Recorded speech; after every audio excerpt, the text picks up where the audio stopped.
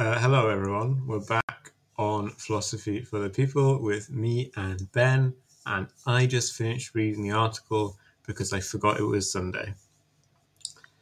So a couple of weeks ago, I was arguing with friend of the show, Doug Lane, on an extra hour for our magazine show, and we were arguing about, as me and Doug do. I was defending the Soviet Union and free will and compatibilism specifically, while Doug was attacking those two. And Doug said, he basically implied that I didn't really believe in compatibilism, and that it was just kind of something I said to kind of rescue human freedom from kind of abandon, like you want to keep human freedom because it's useful for various things, and kind of we're lost without it, but you don't really believe it. But what I think about is most interesting about compatibilism is that Doug is wrong here, and that I really do believe in compatibilism, like right down to my bones. I really, really believe in it, but I can very easily see why some people don't. Yeah. Well, I'm going to take the sensible centrist position, which is yes on compatibilism, no on Stalinism. But Wow, this is very rude to Khrushchev. yeah. Well, even in the Khrushchev era, as they say, mistakes were made. But in any case, yeah. So we should That was say very loud, whatever that was. that was that from you? the dinging of this message. And they just hit that, app. So yeah. So I should say, for anybody who's tuned in and has no idea either, what we're talking about in terms of the underlying issue, or what we're talking about in terms of the setup, so for the last month or so, I've been doing this philosophy Substack, philosophy for the people, every Sunday afternoon in America, and some other time of day, whatever that weird country is that Stefan is in. We are talking about the essays, and this one is about compatibilism partially, right? It's about this sort of more general issue about free will, and specifically, it's about Sam Harris and a book that he wrote about free will, and a lecture that he gave about it, that you can find on YouTube, and why the arguments that he makes in those places against free will, and specifically against compatibilism, I don't think are very convincing, right? But I guess just the last little bit of scene setting we should probably do is, okay, we say compatibilism. What, that's not a household word, right? I mean, what is that? Compatible with what? With what? Yeah, exactly. So, to be a compatibilist about something is to think that two things are compatible. In this case, the things that are thought to be compatible are determinism and free will.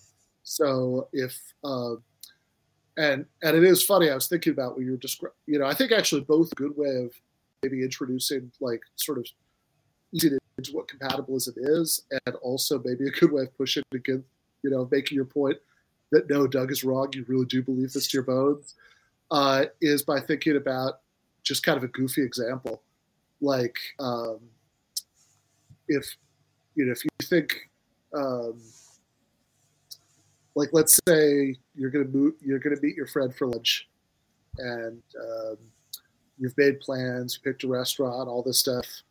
You show up. We'll set this example before the age of smartphones, so like there's no way to easily get in touch with him, and you're sitting there for like an hour, 2 hours, and just never shows up. Track him down. So what the hell? What the hell, man? We had plans. And he says, "Oh, I'm sorry, I couldn't." You say, "Oh, what do you mean you couldn't?" He said, "Well, you see, everything that ever happens, the decision making of the human brain, is a result of complex chains of cause and effect. And so from the Big Bang singularity up until my deciding that I didn't feel like going to lunch. There were these unbreakable chains of cause and effect. Therefore, there's no sense in which I could have done it. Therefore, it's not my fault. I think, most of us would be very uncompelled by that. And, would be very uncompelled by that, not because we disagree with the empirical claim about like how physics works. I think even if you just, maybe you think that, maybe you don't, but I mean, like, even if you completely put yourself into that deterministic mindset, you just sort of accept, at least for the sake of argument, that yes, absolutely, the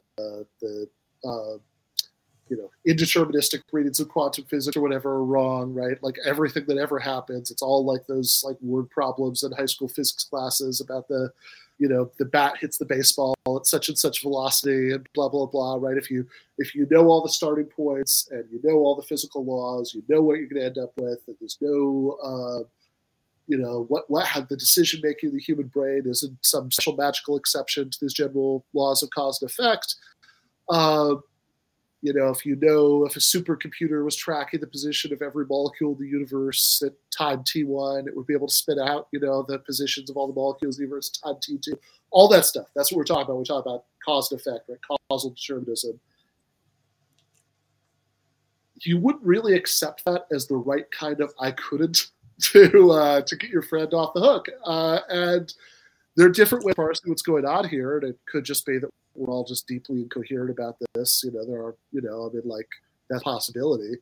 But it could also be that the conception of freedom that we're working with intuitively, even if we don't realize it, even if it seems confusing when we start to reflect on it philosophically, is actually a compatibilist one. In other words, it's one that says that, yes, even if every single thing that ever happens is completely deterministic, that it's always the case that there's always a chain of cause and effect, and it's always the case that given the earlier links in that chain, the later links are unavoidable.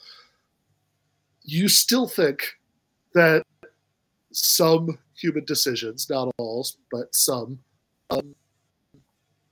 seem like things that people are in control over in the right way to be responsible for them. And there's a lot. I was thinking, like, as if I wasn't doing this podcast with you, but I was doing this podcast with Sam Harris. And if you asked him, like, Sam, did you choose to have me on the podcast today?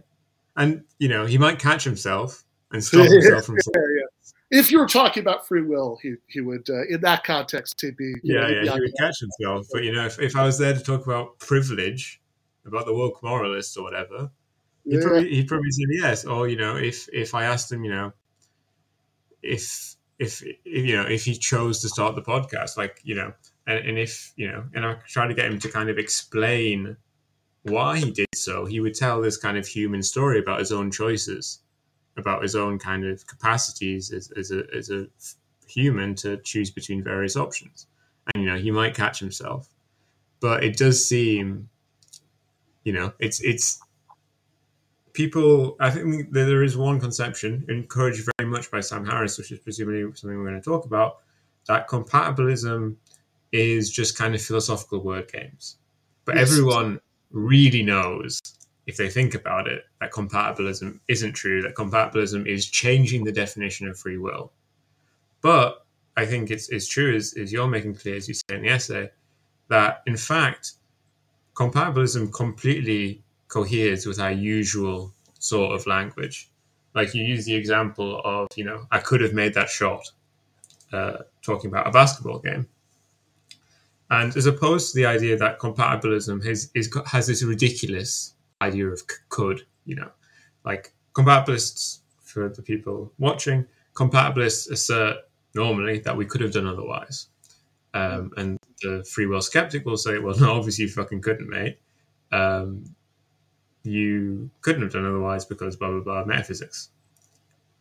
But obviously how we actually use that word in common human language, when I say I could have made that shot in basketball, when I said I could have gone to the shops today, when I say use this word, I could have done this, I could have done that, I could have done otherwise, what we mean there is we're not defying the laws of physics, determinism, so on. We're describing kind of an internal process which goes on where we make choices based on our desires via kind of like a process of human reason. Yeah, no, I think so. So, I mean, I think there's an interesting question here, because definitely one of the arguments that Sam Harris makes against compatibilism is just, like there's a lot of modeling basically in that book, but like a big chunk of it is just like Ocon. That's obviously not what ordinary people mean when they talk about free will. That it's this is like, sure, this is some philosopher's trick that we can like play with words to make things come out a certain way, but you've just gone this huge distance for what we all ordinarily mean, which is interesting. I should say one of the things I find interesting about this argument is that even as he makes it, right, like he also thinks that we can see that we don't have free will just by reflecting on ordinary experience. Which he gives various wacky examples for. Yeah, he gives terrible examples for. We can get into one of those in a second, but it's like, I think it's a really bad argument, but like, but I just wanted to note before we do that, like, yeah, okay, so this is a weird view that you're saying that on the one hand, most people believe in free will, and on the other hand, what they mean by it is this like really demanded notion that it would be really hard for anything to actually count as. And 3, it's just sort of trivially easy to see from like reflected in your conscious experience that we don't meet that bar. So it's like, well, hold on. If it's that easy, I mean, how stupid do you think most people are? I mean, they just right. It's quite a kind of post-Foucauldian kind of, if we just reveal the violence in the system, then. Yeah, no, yeah, exactly. Like it's like, yeah. I mean, actually, there's an interesting analogy there, but yeah, I think that it is just funny, like how easy he thinks it is to show that we don't have like the way that he understands free will is that you have to be like you have to be consciously aware of why you're making a decision in order for it to count as free. It has to be sort of like present to your awareness, and you have to and also he's very explicit about this. There's this sort of deep. It's like it has to be that that you could have done otherwise, and as I'm sure we'll get to it, as you kind of already did a little bit, right? There are lots of different ways that you could understand that phrase, could have done otherwise, but it has to be that you could have done otherwise in this like super demanded sense that you have to have, that it has to be the case, like given in the exact same circumstances. What's that? In the exact same circumstances, you must have done otherwise. Yeah, exactly. The exact same circumstances. So like, like just neuron by neuron, the state of your brain at the time that you made the decision was exactly the same, and everything about the world around you was the same. Everything was the same, right? Everything has to be the same, and that it has to be possible that like just given the sort of total state of the universe, included atom by atom, neuron by neuron, the total state of you, that you could have done otherwise at the time that you made the decision. And I agree with him that we definitely don't have that kind of free will, right? But then he thinks, I even agree with some of his reasons for thinking we don't, although I think some of them miss the mark completely. But I mean, I think there's a sort of general sense in which, sure, like the more you learn about science, the the more things you can sort of provide complete causal explanations for, right? Here's the sort of, here are all the causes that led to this thing happening. I always say, like, when I haven't actually taught an in-person intro class in a while, but like when I used to, right, I was to sort of motivate people to take determinism seriously as a possibility. I always say, like, look, imagine that your car breaks down and you take it to the mechanic, and he says there's nothing wrong with the battery, there's nothing wrong with the engine, there's nothing wrong with the alternator, there's nothing wrong with the belts. It just stopped working. You would think, oh my God, I learned a new thing about reality today. That sometimes, cars just stop working with no cause. You think that's not a very good mechanic. I want to find a better one, who could help me. Or even if, for the sake of argument, you think that like something really mysterious happened to your car, you'd still think that there is an explanation waiting to be found, even if a good mechanic for whatever reason couldn't figure it out, right? So the question is, well, is decision making in the human brain going to be like that? Yeah, I think that's extremely plausible. There are people who think otherwise and who aren't like idiots. I just think they're wrong. So like the Robert Kane view I mentioned in the essay. I should say, by the way, one thing that's likely to be super confusing here is that the free will debate involves a lot of words that also have political meanings, and so I can see, especially the libertarians don't want child brides or anything. Don't worry. Yeah, not that kind of libertarians. Exactly. I say sort of uncharitably, perhaps in the essay, that political philosophy and libertarianism refers to the view that the right of rich people to keep all their money is more important than the right of poor people to not starve to death. And so I feel sort of bad for the free will libertarians that they share with that, but just in a totally different sense. You are just innocently wrong. Yeah, exactly, right. It's so much more innocent kind of wrongness than the political and economic libertarians. But yeah, libertarians in this sense, just like the liberty in that kind of libertarian is free will, right? We're of our actions, and libertarians roughly think that we have the kind of free will that Sam Harris has in mind when Sam Harris says we don't have free will.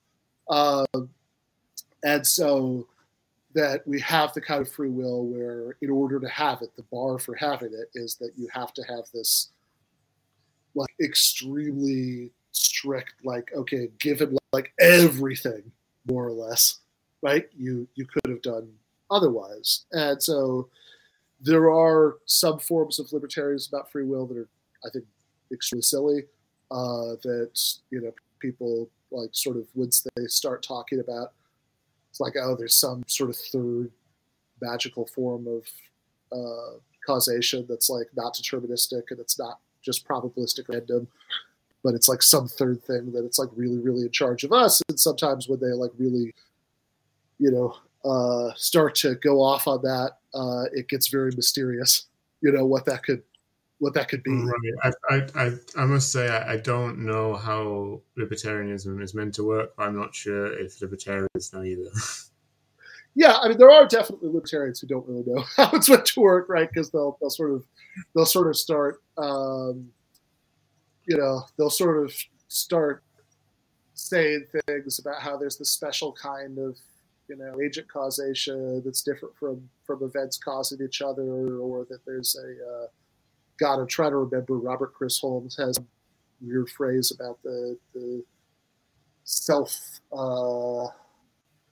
It's like the self-actualizing non-causal power centers or something, and it's like, okay. I mean, it kind of works quite a lot more if you assume that you have a Christian soul or whatever.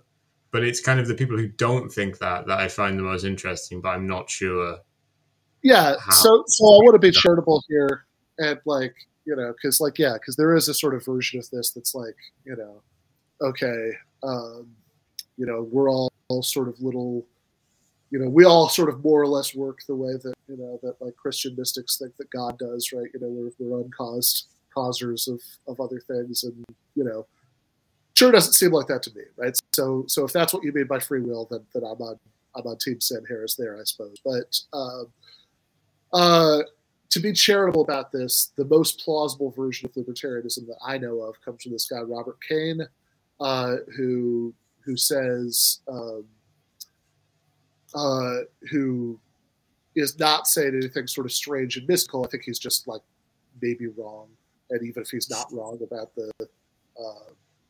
a lot of the assumptions that he's making empirically, then I still just think he's wrong to like think that all of this would have to be true, for us to have free will. But he'll say, he's got this view where you have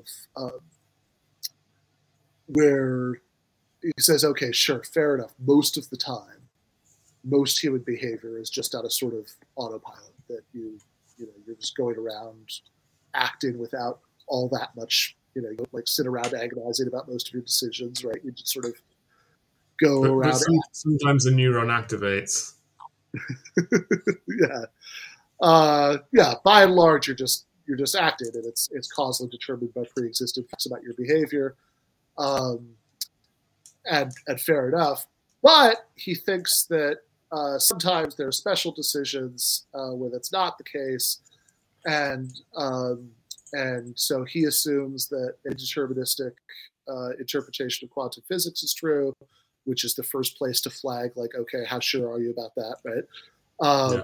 I don't like particularly feel the need, like I don't have a lot of, even as somebody who's sort of professionally in the business of having opinions, I'm pretty happy not to have a lot of opinions about theoretical physics, I do actually have a worry with quantum mechanics and human freedom, but my worry is that it might make determinism false.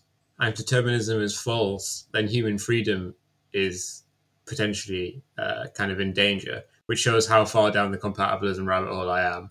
Yeah, your God is so compatibilist that you're an incompatibilist about free will and indeterminism. I'm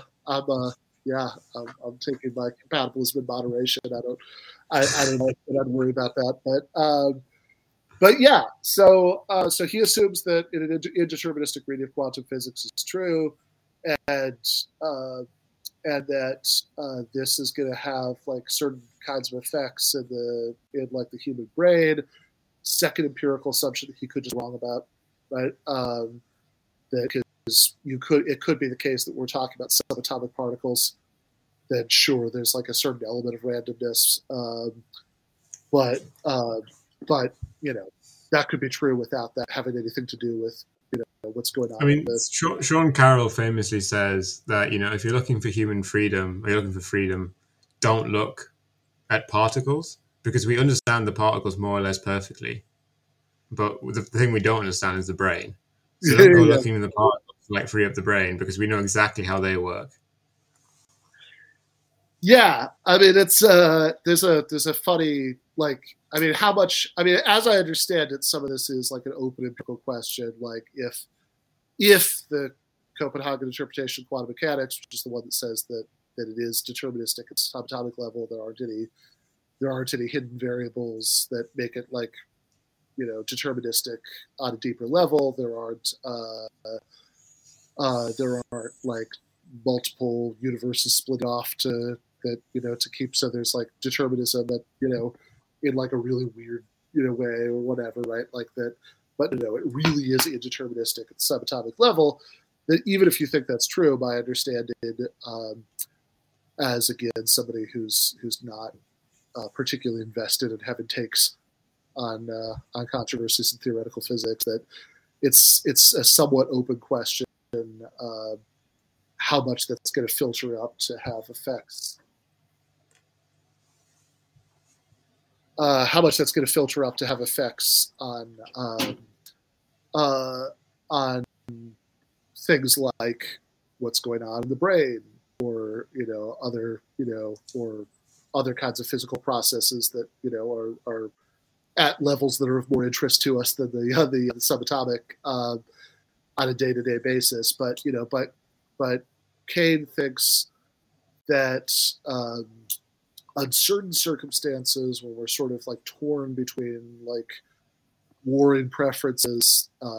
Like he has this example about a woman who's on her way to this important job interview, and she passes somebody who needs medical attention in the streets, and she's like really torn what to do. And in a way, this is like very like Aristotelian kind of Freudian psychology that's going on here. That he thinks under those circumstances where the sort of causal gears are sort of at loggerheads because of these warring desires, that this quantum indeterminacy can sometimes mean that it's genuinely undetermined what's going to happen in your brain, and he thinks that these are so that these are special. These tend to happen in these cases. These special self-forming actions, SFAs, and those are kind of the times that you're setting the you're like setting the dials on your cognitive autopilot. And so even though most of the time we're on autopilot, we can still be indirectly responsible because we could have done otherwise, because we could have set the dials on the autopilot differently in the special SFAs. And to be clear, I think that there is an excellent chance that none of this is true. Like there's a... Right. But that's enough about kind of the best defense of a weak position. Let's go to the worst defense of a weak position, which is Sam Harris's view in free will. Yeah, exactly. I think very similar to Jordan Peterson. What I find most interesting about Sam Harris is kind of, from my perspective, what are kind of very bad arguments for his position, but on the other hand, his massive popularity. So he's obviously someone that comes up a lot on Reddit as philosophy. You give one very wacky example in the book of where he tries to disprove free will by making us like randomly think about something, which is like exactly not the kind of action that we normally classify within free. Like kind of this is like kind of the opposite of a prototypical example of a free will action. Totally, yeah. So he says. So I embed the YouTube video of this lecture around the time the book came out, where he does this. This always drove me crazy because it's like I am so confused by how he thinks this works, but I do think like part of it, right? Sam Harris, who I do say like 2.5 nice things about in the essay, although the vast majority of it is devoted to giving him a hard time for the various about of which I really do think there are like a lot. This is one example that I care about, but there was a time when my friends Mark Ward and Ryan Lake and I were actually talking about this is like years before I started my own podcast or whatever. We were going to start a website or a podcast that was going to be called Sam Harris's Always Wrong, and it would just. But the thing is, compared to most of the people he speaks to, he's the sensible one. He is. He totally is, right? I mean, like he's added this sort of original intellectual dark web, which is a sort of weird kind of half joking media branding exercise from a few years ago. But it's also like it was very much a self-conscious branding exercise that he and the rest of these guys participated in. It's not like just somebody like randomly applied this label to him while he had nothing to do with it. He definitely did, participate in the photo shoots and all that, for the original New York Times article, where he and the rest of these guys are sort of standing shredded darkness, kind of going like this, and they have a look at these dark, edgy thinkers and the important truths they're revealing. But I think that if you compare him to like some of the people he was hanging out with back then, look, I mean, God, if I had to pick, it's like a little bit like one of these like, well, like fuck, marry, kill kind of things. Yeah, right. So it's like, look, if I have to pick, I'll go with Sam Harris because like he's if you look at the kind of issues that he fell out with these guys about, it's like they all believe like crazy shit about like COVID and the 2020 election. Yeah. So it's like, it's more reasonable than them. Sam Harris at least has kind of like a grip on kind of consensus reality. Yeah, exactly, right. Like, and I actually do think that for better or for worse, he has been completely consistent over the decades. That he has that like I actually don't think he's like particularly audience captured the way that some of these guys get, where they just have to like, you know, they sort of start saying increasingly insane shit to like pander to their audience. I think that he just has his views, which I think are probably pretty authentic because they make a lot of sense for, you know, I just say a little unkindly in the essay that you probably can't, you know, toss an empty Starbucks cup in Santa Monica without hitting somebody who thinks exactly what Sam Harris does about all of these questions, right? That like because he's like basically just a technocratic sort of you know, liberal who you know, who thinks that like he sort of distrusts, you know, he sort of distrusts populism of all kinds, and he takes it for granted. And kind of popular wisdom too. Yeah. He takes it for granted that, because he reveres science and experts, and he thinks that, you know, we should all be deferring to experts more. And and again, it's this very technocratic kind of centrist liberalism that, you know, like I'm sure Sam Harris was probably one of the people who was like, oh my God, how is this? You know, how is Hillary Clinton not winning this election? She's the most qualified candidate, you know, in the history of candidates. And he takes it for granted that, you know, like you know, we live in a scary world, and the U.S. military is a benevolent force in that world, and, you know, even on Israel Palestine, where you know, I think a more thoughtful version of some of his views might lead in a different direction, right? I mean, he's like, yeah, there's these like, you know, scary irrational Muslims, you know, creep me out, you know, like they like there are all these Israelis who seem like the kind of people that I'm used to, you know, like that they would fit right in, right? So all of which is just to say, I vehemently dislike Sam Harris's view of the world. It is very different from mine, but I also think that sort of has its own sort of internal way of making sense. That like once you kind of get it, all of his positions fall into place. I would argue, by the way, including the free will stuff, that like there's a sort of there's this very kind of you know, utilitarian view of morality that like fits in. Right, it fits very well with like the political kind of superstructure of his ideology, right? Yeah, that exactly. Kind of, if you take away free will from people, then it becomes much easier to turn everyone into like a number. Yeah, exactly. So I think, you know, I think this package of views does internally to his assumptions make sense. I just think that his assumptions suck. And you know, you kind of mentioned earlier, and I know we were getting, you know, you'd asked me about the particular argument I start the essay with, but, you know, like, you know, that argument is he asked people, and, you know, you brought up earlier, it's like, okay, why is it that he's making some goofy ass arguments? Why is this so popular? Right? Why is this so compelling to so many people? And I think there are probably a few reasons for that. I mean, this is, you know, the same question you kind of raised last week about Jordan Peterson, although it's a very different answer, I think, in the Harris case.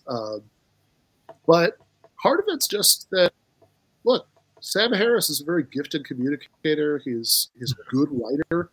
I think he's a good enough writer to mask a lot of really bad arguments. I think that really comes out when kind of on Reddit Asks Philosophy, kind of one of his followers has to repeat his views, and they don't have his talents. And you're like, that sounds ridiculous, what you're saying. And they're like, oh yeah, it kind of does, right? You give the example of that he gives in this lecture, but I think if you'd read it, you definitely would have given a more recent example he gives, where basically he tries to disprove free will through this kind of like Zen Buddhist internal reflection kind of thing, where he thinks if we look kind of inside of ourselves, we can't know what our next thought is going to be. Yeah, no, exactly. So he has yeah, I mean, he's got like, so his argument, you know, what he does in this lecture is he asks people to to pick a city, right? Is like just like think of a city, and he has again. He's a good writer. He's a good speaker. He's very smooth, very forceful in his presentation, and there's something very like calming, right, about his demeanor. It's kind of, we were talking about Jordan Peterson last week. It's kind of the opposite in some ways of Peterson. Peterson's such a weird hysteric, but yeah, he sort of asked people to reflect on, okay, just picked a city, right?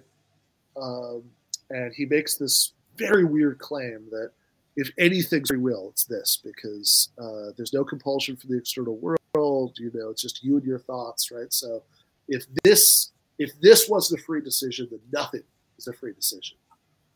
Which, put a fucking pin in that, because I think that is as wrong could possibly be. But it only seems to take kind of the negative things, like a freedom from compulsion, right, without the very important positive side, which is like reasons to pick one thing over another. And if I'm being told to pick a random example, I'm trying to pick randomly. I'm trying to pick without reason, like it's the same thing as that kind of thing where it's like, oh, your body chooses if you're going to randomly move your left hand or your right hand before your brain takes the decision. You're like, that makes sense, but that's not freedom, is it? Yeah. No, exactly, right? So it's like he says, you don't have any control over which cities happen to float up to the surface of your mind, or like which one of those sort of strikes your fancy at the moment. About which I would say, yeah, correct, right? You don't. Nobody has ever thought you do, Sam. Like this is like, I don't know what this argument is directed against. That this isn't the kind of thing that any halfway plausible account of free will is claiming is free will, because for exactly the reason you just said, that not in when you like what the prompt is essentially open up your mind to whatever whim happens to skitter across it and then report back to me. Right. And it's like, okay, if people are playing the game they're being asked to play, then there's no planning or deliberating courses of action or reasoning or any of that stuff that people actually care about when they care about free will, right? That's when you talk about, being in control of your actions. I mean, that's all the stuff that people are really thinking of. And so it's like, yeah, no shit. You don't have any, free will there. Why think that you do? And I think, and, I contrasted the essay with a classic example from Jean-Paul Sartre, who in his essay Existentialism as a Humanism, about a student of his during the Nazi occupation of France who was torn between staying and taking care of his mother, who, he was the only support left for her, and going off to join the Free French Army to fight the Nazis. And how, it was like different kinds of senses of duty were pulling at him. He was trying to figure out what to do. Sartre, I think, was massively unhelpful to him in this, right? I don't think he actually helped. I mean, Sartre was not a good person, and and there's no delusion on his part. He knew he was a bad person, and that's quite obvious writing. I think Sartre probably gave him a little speech about how we have to you're alone with your freedom, and you have to decide what to like this is how you create yourself or something, which is nice, but whatever you think about that philosophically, that's not useful to somebody in that circumstance. But I'm very glad that you included this in the article, because I think it's very important to kind of, that's I think the other interesting part in terms of popular take-up, that there's lots of people online who read Sam Harris and then are convinced they don't have free will and become like quite depressed or anxious about it. Yeah. And it's like, you should be anxious, but you're anxious about completely the wrong thing. The problem isn't that you're unfree. The problem is that you're free and that you have so much responsibility. and kind of like a world on your shoulders. Yeah, I mean, Sartre's view is that this is like a really distressing thing about the human condition, that we have, that in fact we're sort of, thrown into the world and kind of, he says condemned to be free, that you have to make these decisions, that you have to sort of create the world around you, even, sort of without assistance. And there's something that is incredibly anxiety provoking about it. But the reason, that I was using Sartre here as the example, probably have kinder feelings to him maybe than you do, but I have but might have been a little sketchy in his personal life. Oh no, I think he's a good philosopher. I don't really mind about him being a bad person. It's just funny to bring up. Fair enough. We'll do the. I think we can skip is Sartre in heaven for this week and just talk about the philosophy. But like one of the reasons that I'm bringing him up is that this is a guy who is, in terms of the sort of philosophical tradition he's in, the concerns he has, what he's trying to argue for, is like completely different from where I'm sort of phoning in from, right? I mean, like this is this is the continental philosopher's continental philosopher,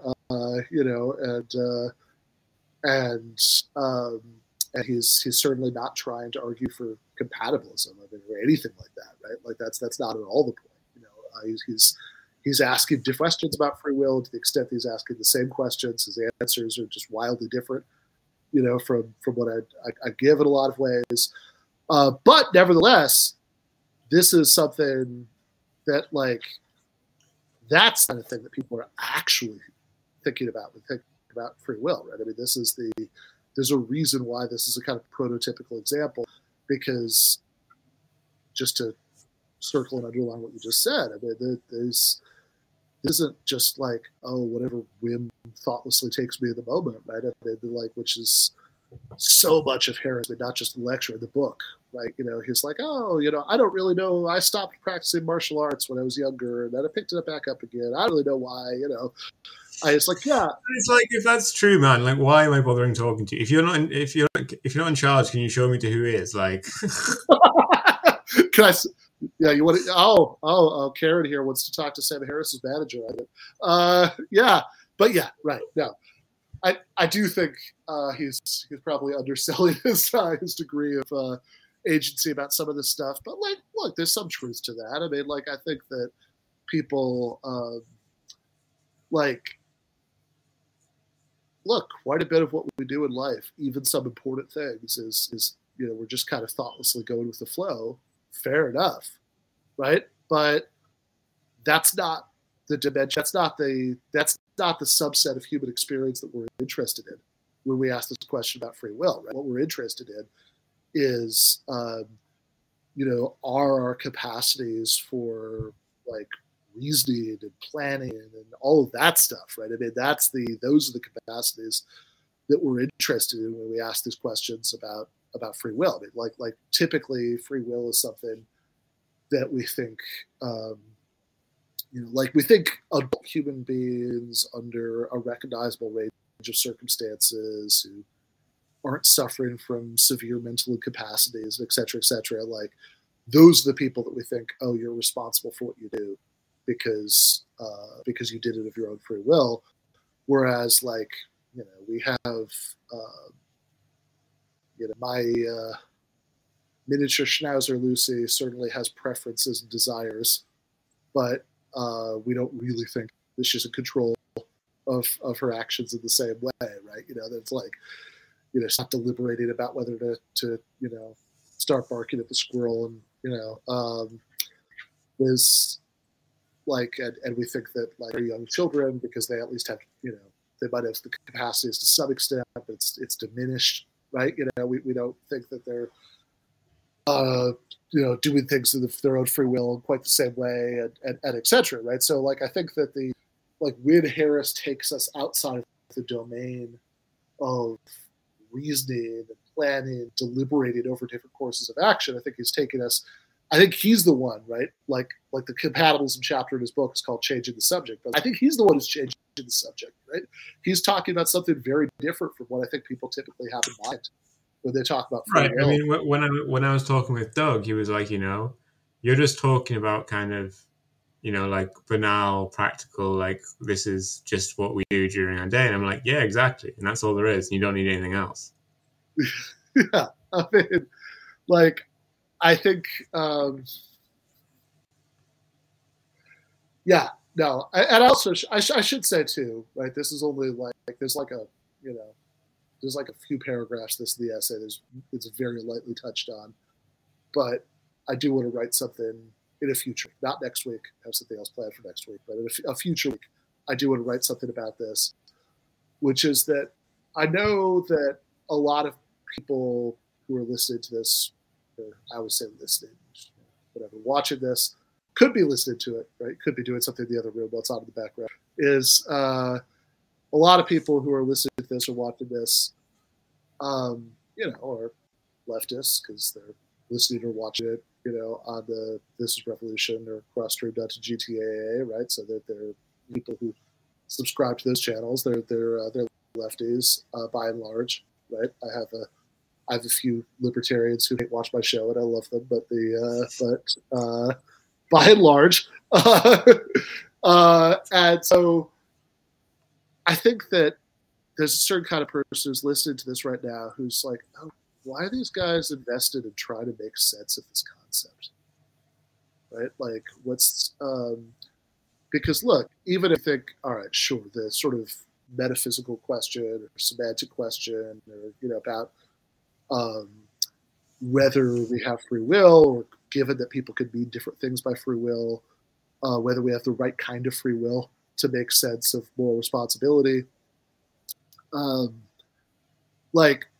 Okay, granted, that has to be fought out in its own terms. Like, we can't just sort of, help ourselves with the assumption that whatever answer we'd find most politically convenient is true. That's not an honest way to argue. But still, I think people are interested in the question of how this sort of intersects with the political questions. And I think that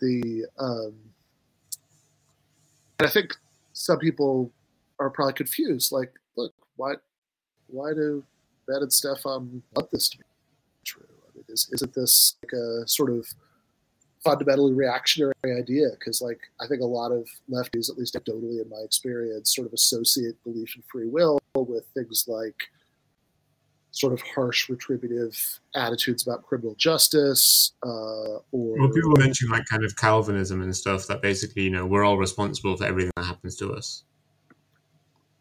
Yeah, although Calvinism is an interesting case because Calvin sort of says, yeah, anyway, whatever. We don't need to do Calvin. We don't have time for that. No time for Calvin. Sorry, Calvin. But yeah, because he sort of says that, but he sort of denies that we do, because God just sort of is taking the initiative to decide who he wants to elevate to the elect, right? It's my favorite scene in the witch, the V-Witch, that thing, where the like Puritan settler and his very young son are walking through the forest, and the son says, it's like my baby brother who just dies. Is he in hell right now? And Dad says, oh, maybe. Right? Like, because who knows who God could decide to elevate. But yeah, I think that, I think people associate it with sort of these reactionary kind of retributivist views about criminal justice, or even with this sort of like economic views that's like, oh, people just made bad decisions and they should, hold themselves up by the bootstraps or whatever.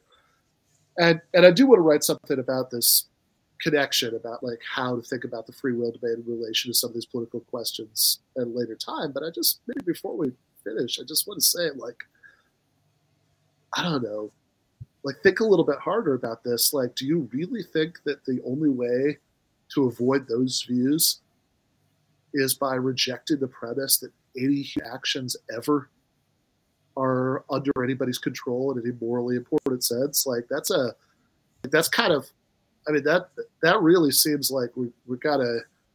I mean, to me, that kind of feels like there's like a fly crawling on the surface of a TV screen, and you just smash the entire television to like hit the fly. It's like the Right. And it's it like this. doesn't seem like it would fit with how leftists actually act, which involves various kind of moral condemnations of stuff quite constantly. Yeah, I remember G.A. Cohen makes this point in his book "Why Not Socialism," that he has this view about equality and how this sort of fundamental objectionable thing about capitalism is that is not that there is inequality, but it's left to things outside of their control. We've talked about this before on the here on our Sunday thing, but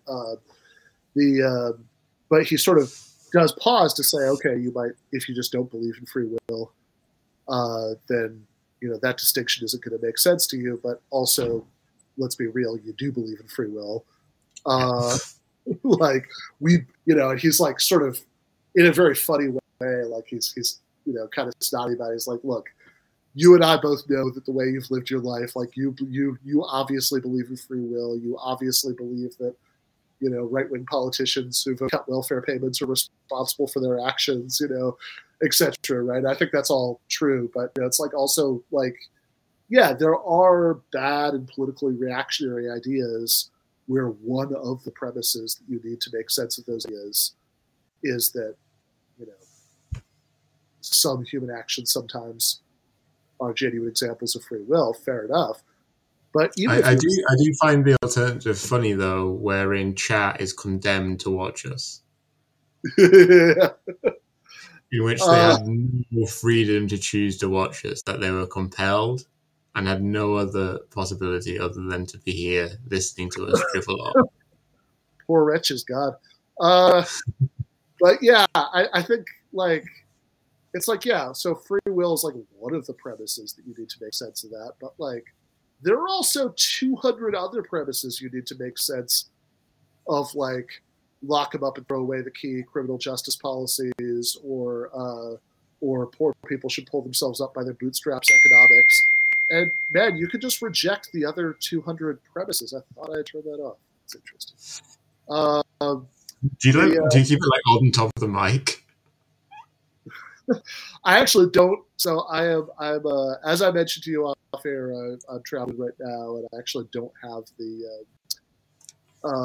mic that I normally. So I'm just using the internal one on the laptop today. But yeah, I think there are. I think there are a lot of other things that you need to take on board besides belief in free will to make sense of these things. And honestly, it's kind of making a huge ideological concession to your enemies to be like, the only way I could resist your political conclusions is if I scrap this really basic belief that it's psychologically almost impossible to actually reject. Like, don't do that. Like, just like fight about all the like actually crazy dubious things, I think. Yeah. So Ben, what's on the docket for next week? All right, for next week, I'm going to. So a few weeks ago, you got the Slavoj Žižek isn't actually a counter-revolutionary piece, and this week we're doing bipartisanship and doing analytic philosophy isn't actually counter-revolutionary. All right, I nearly mentioned this a couple of weeks ago, but yeah, there was an article on Jacobin being like, well, actually, analytic philosophy purged the communists from the whole planet. Wow. yeah, exactly. All right, you'll be shocked to know that I don't find that account compelling. So we'll be talking about that next Sunday. Ding ding, everyone.